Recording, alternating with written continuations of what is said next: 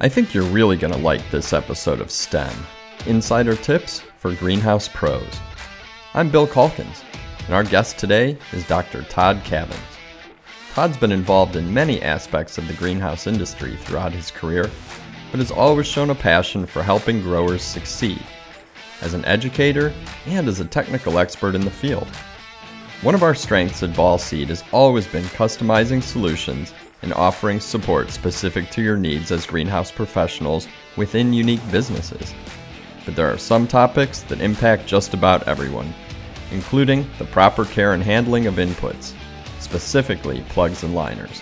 And that's Todd's topic for this episode: planning ahead and executing at transplant time, and getting off to a great start by paying close attention to temperature, light, nutrition, water, and gas exchange during this critical time. But first, Connect 4, where we take a look at 4 recent news stories lining up to support one key industry topic, or in this case, event. According to show statistics, the number of foreign visitors grew from 36 to 38% in 2018, with more than 70% of attendees having buying power within their companies. In total, more than 54,000 visitors attended the IPM Essen show in Germany, and 1/3 ordered products for the coming season at the show. That tells you how important the event has become for industry members around the world. It's a leading indicator of trends and inspires greenhouse professionals to think outside the box when it comes to plants, packaging, automation, and so much more. Here are 4 of the trends that were spotted this year, gleaned from industry trade coverage and my own discussions with folks who attended. First, easy care houseplants. This trend has been emerging for a couple years now and was in full force on the show floor this year. From succulents to foliage plants, today's shoppers seem to want these plants more than ever, or at least more than in past decades. Recent news articles have talked to young consumers in the US and Europe who are filling their apartments, condos, and flats with greenery, citing creativity, air purification, and the need to nurture living things as reasons for creating their urban rainforests and jungalows. Check out the recent article from the Washington Post linked in the show notes for more on this trend. Next, space-saving vegetables. We know gardens and yards aren't getting larger, and gardening on patios and decks and creating easy-to-maintain smaller garden spaces becomes more popular every year. At the Essen show, there were many products and solutions geared to such products and the customers buying them. Breeding's keeping up with this trend and using more and more controlled, well-behaved small space varieties of tomatoes, peppers, cucumbers, and even eggplants and squashes are coming to market. And the packaging and marketing supporting these messages is evolving too. Sometimes the trick is explaining these new varieties are different and perfect for those smaller spaces, even windowsills and kitchen counters. Third, color trends. It always seems that IPM Essen is where our industry first sees color trends in action. This year was no different. Subdued grays ruled when it came to pottery and containers, and even ever-popular greens and blues looked more gray than in years past. Seeing these colors in contrast with the bright colors of flowers and plants you grow and sell was exciting. Definitely keep gray and gray tones in mind when buying pots, pottery, gifts, and decor this year. And don't forget the 2018 Pantone color of the year, ultraviolet. It perfectly matches Night Sky Petunia in the Headliner series from Selecta One. I'll include some color trends links for you to check out in the show notes, because there's definitely a range to work from. Our 4th chip in Connect 4 is Flavatar. Just about everyone I've talked to about this year's IPM Essen event mentioned the glow-in-the-dark plants from Flavatar. It's like Avatar with an FL for flowers. You'll find the company's website in the show notes.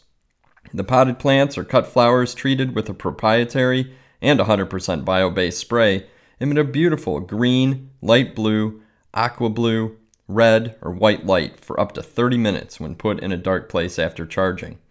And you can charge them with sunlight, a lamp, or overhead light, and even your cell phone light.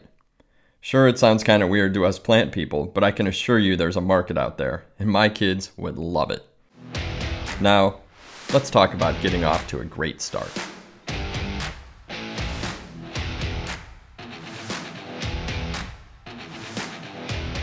It's my pleasure to welcome Dr. Todd Cavins to STEM. Todd is one of our technical services experts at Ball Seed and has been helping professional growers solve greenhouse production challenges for more than 10 years in the field, and before that was a professor at Oklahoma State University. He earned his MS focused on cut flowers and flowering induction, and his PhD in plant nutrition and soils, making him a perfect guy to talk about this episode's topic. With more than 15 years experience traveling North America, working with growers of all shapes, sizes, and flavors, Todd's a trusted source when it comes to researching and advising on the real-world problems that affect daily plant production. Today, Todd's here to talk about getting off to a great start through the proper care and handling of young plants like plugs and liners. Todd, welcome to STEM. Hey, thanks, Bill. Glad to be here. So just before we get into proper care and handling, how about talking a little bit about why growers choose these inputs versus seeds and unrooted cuttings? What are the benefits to buying in young plants? Yeah, there's a couple of different benefits, and you can kind of look at it in a few different ways. I'll guess I'll take the first stab at it and say, you know what? These first few weeks of getting seeds to germinate and grow or getting roots on an unrooted liner, they're some of the most intensive and challenging aspects of our greenhouse production. So it's one of the toughest things you can do. Oftentimes to do it well, do it consistently, you need really good environmental controls in your greenhouses or germination chambers. We find the best performance, for instance, for folks who are rooting vegetative liners, if they have a system that operates by vapor pressure deficit to control their moisture. So from that kind of a technical standpoint, it can be a pretty darn big challenge. Even if you are a great grower, it still may be just something you don't want to take on. Or if you kind of approach it from a different aspect, it may be something that just doesn't fit into your production scenario. Maybe you don't have the bench space or the time, or maybe it can be better off if you have your rooted liners or plugs arrive on a certain day of the week or a certain date, which is oftentimes easier done if you order in plugs and rooted liners from a third party.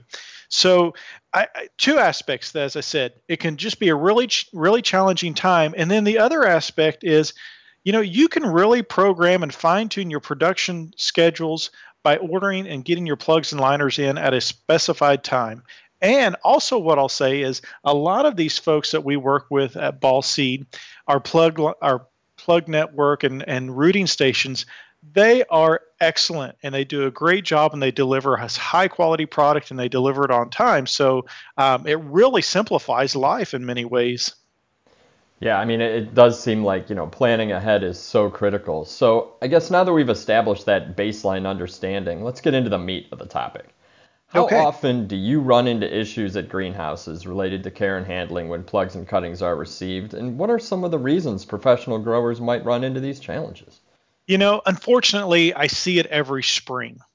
And, it's not because, and for most of the time, it's not because we as growers or as industry are ignorant. It's not that we don't know what we're doing. It's oftentimes we know exactly what to do, but, things happen. Things get in the way. We lose track of time or an emergency comes up. And so things often happen that prevent us from doing what we know needs to be done in a timely manner. So that's one of the big things is, things happen. So, and going back to ordering plugs and liners, they really help us, get off to a really good start because we've already got a really good product to start with. Things happen. I mean, isn't that the truth? And it's certainly not an indictment or criticism of growers in any way. Anyone can run into these issues for such a wide range of reasons. So let's go ahead and start at the beginning. I wasn't a Boy Scout, but I certainly know their motto, be prepared. So how important is this step in the process, and can you share some best practices for getting ready to receive those young plants? Yeah, I think being prepared, hey, that's where you've got to start, right? We definitely don't want to have our plugs and liners show up and we don't have any idea what we're going to do with them, don't have a game plan as far as getting them in the containers and things like that. So, yeah, in my mind, it's kind of like we've got as a production manager, the head grower, we've got to be kind of the head coach of a team, right? We've got to get everybody in the right mindset. So that's the first thing. Let's get thinking about it. Let's know what our plan of action is. Let's get everybody involved and get them motivated. So getting the mindset right, I think, is the number one thing we can do. And with that, I mentioned getting everybody on the same kind of on the same page here. I'm talking about building the team and getting the team ready. Labor is absolutely a major challenge for most greenhouse growers across the nation, across the continent, really, and the world. We see growers from all over the world struggling with getting good quality help. Getting help, period, in some instances. So, with that mindset of, hey, we've got spring coming in a couple of weeks, we need to get all these things ready. We've got to get the team arranged. We've got to make sure we have enough team members in place and that they know their jobs and they're ready to perform it. So kind of, so when we get the team ready to go, well, what's the team going to work on? I really think about getting the facility ready. Okay. And that is, first of all, where and when are we going to receive the plugs? So do we have some place to receive them that's protected from the environment? Is our potting area, or if we were potting up in the head house or potting shed area, is that organized? Is it clean? Is it sanitized? Is it ready to go? I also want to think about the same thing out in the greenhouse. Is it ready to go? Have I gone and done an inspection? Is my fertilizer injector clicking the way it needs to be? Do I have the right amount of fertilizer on hand? Do the right types of fertilizer? Have I tested my water? And do I have those fungicides and things I may need as part of my preventative maintenance program? So we've got to get the facilities ready, be ready to receive the plants, and also don't forget about the pots, the containers, and the potting mix as well. So just a lot of things to kind of get everything ready to go so we can hit the ground running when those plants do show up. Oh, you mentioned labor, and that is definitely going to be a common theme here on STEM. We talk about labor all the time, and certainly related to care and handling and receiving these plants. So now that they're sitting on your dock, what happens now, and how fast do these steps need to happen? Because we know, Yeah, well, as you said, stuff happens. So no matter how solid your plan is, if you can't get them transplanted right away, is there something you can do to hold them safely, or what are the next steps? yeah. So I think one of the things to do is think about when are they arriving and how are they arriving? Are they coming from a courier service or are they coming from a grower's truck? So know when and where they're going to arrive. One of the things we do at Ball Seed pretty darn well is we have tracking information available, so you can look on your order and find out, when those plugs and liners are going to arrive. So know that information. That will help you out and help you with the planning and help hopefully prevent some of those uh-ohs that happen from time to time. But when we get them in, so we know they're coming, as I mentioned earlier, we want to have a space to put them. We want to think about what's happening to that plant while in transportation. And it kind of goes back to some basic science of plants. There's kind of 5 things that really affect our plant growth, and that's things like temperature, water, the light, the plant's nutrition or fertilizer needs, and then the gas exchange also. And if you think about it, a lot of these plugs may have been put in a box and shipped for several days, or put on a truck, a dark, cool truck, and shipped for several days. So we've got to think about transitioning them out of this less than ideal environment. We know we can transport them pretty well, but ideally we want to get them into a favorable environment. Now, that doesn't always mean the brightest, warmest spot in the greenhouse immediately. Sometimes that may mean a little bit of a transition, kind of an acclimation to the different temperatures. So get them in, receive them, inspect them. Do they look free of pest and disease? Do they look well hydrated? If not, do I need to hydrate them, immediately after I unpackage them? So do those kinds of things. Okay. Go ahead. Yeah, no. It's not probably time now to put in a quick pitch for WebTrack, Ball Seed's online management system, because you can track your shipments, know exactly when they're going to arrive at your greenhouse. And I've also heard you talk about how fresh is best. Do you want to elaborate on that a little bit? That's right. Ideally, we'd like to try and eliminate the time from arrival to transplant.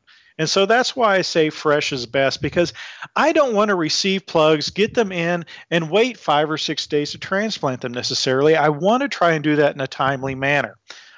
Just because those plants, those young plants, they are ready to grow. Okay, we're restricting their growth in those small cell trays, and they can get root bound because they're a high density. They can get diseases much easier. So fresh is best. Get them transplanted as soon as possible.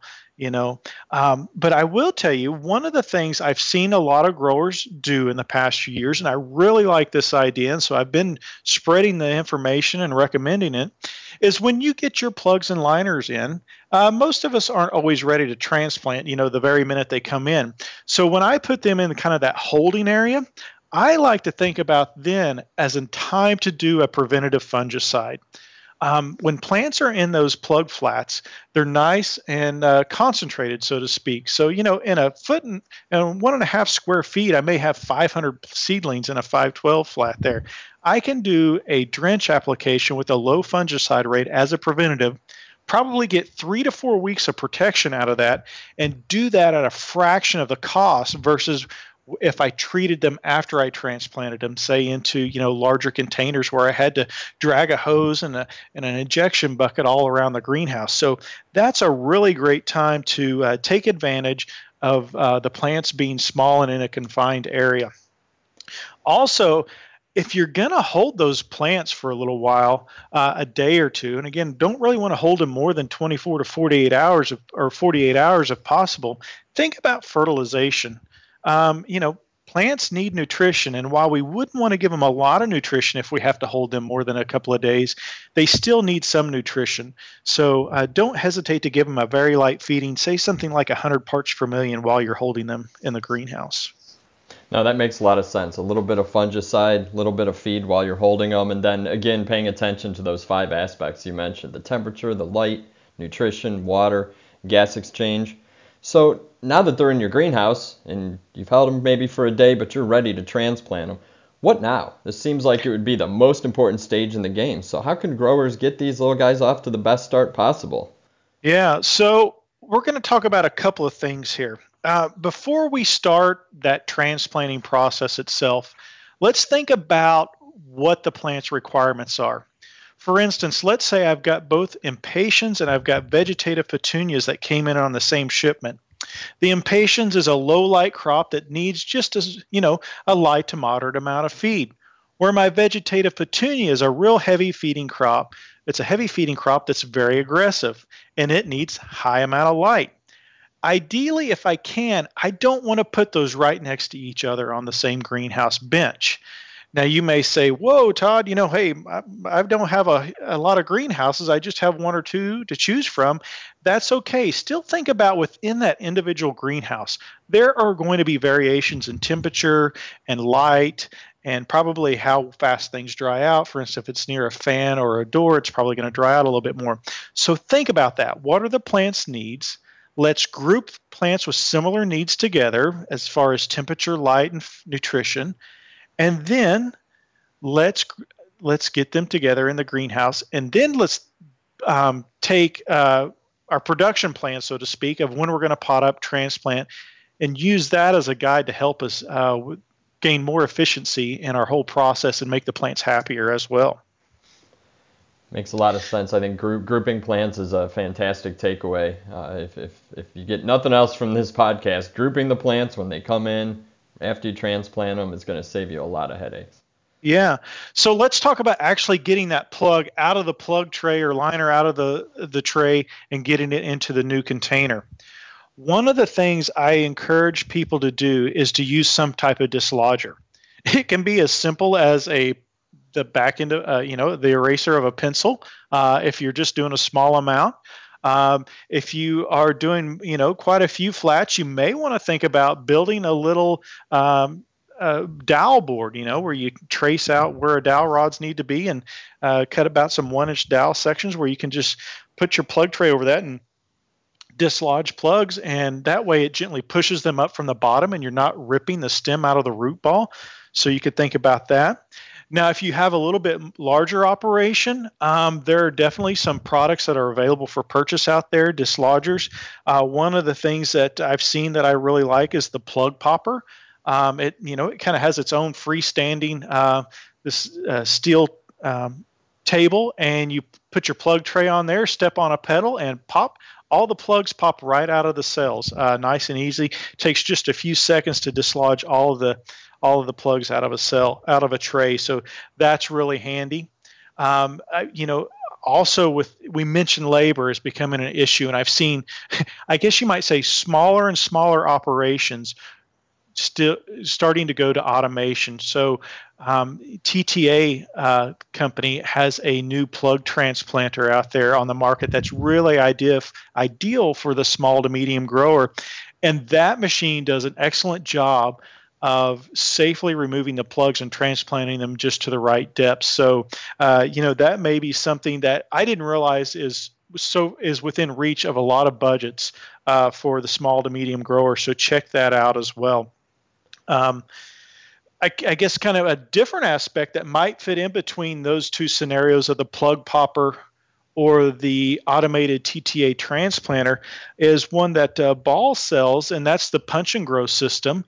And it's one of those. It's different because we don't push the plugs up from the bottom, but this is a machine with very unique plungers, and it's pretty darn flexible as far as the tray. What trays it'll take and things like that. But it uses a press mechanism and plungers to actually push the plugs all the way through the bottom of a special tray and then transplant them. So that's another opportunity I'd encourage people to look at, because what I've found is we get more automated, no matter how we can do that, is automation not only saves us on labor, but it tends to be very uniform, and that gives us a great start out in the greenhouse when everything's planted to a uniform depth in the container. And so I would mention that as well. If you're doing product by hand, or you have a crew that's doing product by hand, make sure that when they transplant that plug into the potting soil, one, that the potting soil is appropriate moisture, so it should be a little bit moist because we don't want to go into a very dry potting soil. And we should get that plug planted to the level of the soil on the plug itself. So we don't want to go too deep where we get a lot of the new fresh soil up on the stem, and we don't want any of that existing root ball to be exposed as well. So planting depth is quite important there. So right, labor is definitely an issue. It's not going away. I think that there's so many different systems and machines out there to take a look at that are going to increase your efficiency and also probably result in a better crop. So we know that young plants also are probably going to need a boost at transplant, or maybe just the opposite. Do you have any tips for feeding, fertilizing, fungicides, any PGR use in these early stages? Sure. So let's talk about once we get that plug in the new pot, in the new container with the fresh soil. I am really a big fan of irrigating thoroughly so that I get good contact between the root ball and the new fresh soil and the moisture. And I'm also a big fan of putting a light amount of fertilizer in that first irrigation. I know historically a lot of people have said, no, you can't feed the young plants, you'll burn the roots. Well, if you go with very high rates of fertilizer, that might be true, but I'm talking about a low fertilizer rate, somewhere between 100 and 150 parts per million. That first initial irrigation and wetting that in you can really see a tremendous amount of growth early if we water them in with feed. And the reason that's so important early is because we want to get those roots to the edge. We want to get those leaves expanded early. This is a very sensitive time, because we have so much moisture in the potting soil. So we want to get that plant actively growing as fast as we can. Now, if we need to manage growth a little bit, we can do that, but I definitely want to get the plant started first. So I want to see roots to the edge of the container, and I want to see leaf expansion really before I am starting to get concerned with controlling the growth. And so I might use those two indicators, the roots to the edge and the leaves starting to expand, where they actually might start to reach out and be towards the edge of a cell, say of like an 1801. That area, or those two indicators, would be where I would start considering my plant growth regulator application if necessary on a crop. Makes a lot of sense. So hopefully at this point, these young plants are primed, They're ready to grow into a stunning, saleable crop. Do you have any final advice for growers as they get started with plugs and cuttings? Well, on this point right here, if you don't like the idea of doing the fungicide early in the plug tray before transplanting, or it just doesn't work with your timing, I really encourage folks to do an early preventative fungicide. I know it can be a little time consuming, it can be a little costly, but it's a great insurance policy versus a crop that's dead and dying because of root rot. So think about that. Think of it as insurance on that initial fungicide application. And be sure and read and follow all your fungicide labels, because there are some that just don't work for certain crops. So be sure you read the label and make sure you're not applying that. The other thing, I think, let's talk about some of the other basic things in the greenhouse. I mentioned fertilizer. I'm really a big fan of choosing your fertilizer based on your water quality. So if you haven't tested your water quality recently, have it tested, and if you don't understand what fertilizer needs to be based on certain water qualities, go ahead and ask somebody. We'd be happy to help out at Ball Seed about matching your fertilizer to your water quality. So we want to get that matched up early and be applying the correct one, so we don't have problems with, say, soil pH or soil EC problems later on. So get some basic things like the water tested. I would also say, we mentioned earlier, and don't forget about this, is making sure that greenhouse is clean and free of debris. If you have any leftover debris in your greenhouse, that's going to carry over both pest and disease. One of the things I see from time to time is folks that may have not had the greenhouse shut up too well in the wintertime. They had some leaves blow in. Spider mites love to overwinter and leaf debris on the ground. So make sure that greenhouse is clean. I think starting a few weeks ahead, taking a look at your equipment, making sure that all the maintenance is done, greenhouse is cleaned up. That's really going to get you started strong. Absolutely, I think those are great tips. So thanks so much for all this great information, Todd. We have growers listening who finished 1 million plants in their career. We probably have growers listening that are just getting started. But I think everyone can benefit from these new tips and tricks at the most critical stage of the game. And for new growers, the importance of starting strong can't be overstated. I'll mention that Ball has fantastic technical services resources available by phone at 800-879-BALL. You can call any day of the week. We have folks on staff who can answer a question by phone. Maybe you can talk a little bit about that, Todd. And if any listeners want to get in touch with you with any specific questions specific to their operation, what's the best way to get in touch with you? So the best way to get in touch with me is really through email, and that's tcavins@ballhort.com. That's TCAV as in Victor, INS @ballhort.com. That's the best way to get in touch with me. You can also reach me through that hotline you just mentioned. That hotline is often manned by Chuck Otto in our West Chicago headquarters, and he can answer tons of questions for you. But if he's not available, they'll forward the call on to myself or Dr. Healy, and we'd be happy to help out. Excellent, and that's available to Ball Seed customers, Ball ColorLink customers, any of the growers we work with. So thank you so much, Todd. And to STEM listeners, now you know the importance of getting off to a great start. Thanks so much for listening to STEM, Insider Tips for Greenhouse Pros. I'm Bill Calkins, and you can always reach me by email at bcalkins@ballhort.com. BCalkins@ballhort.com, or on Twitter @Bill Calkins. Be sure to follow Ball Seed on LinkedIn for tons of B2B content related to STEM topics and more. And check out the show notes for links to even more content related to this episode, including a presentation by Dr. Todd Cavins that can be shared with your team. Let's end this episode with a quote about the importance of preparation from President Abraham Lincoln. "Give me 6 hours to chop down a tree, and I will spend the first 4 sharpening the axe."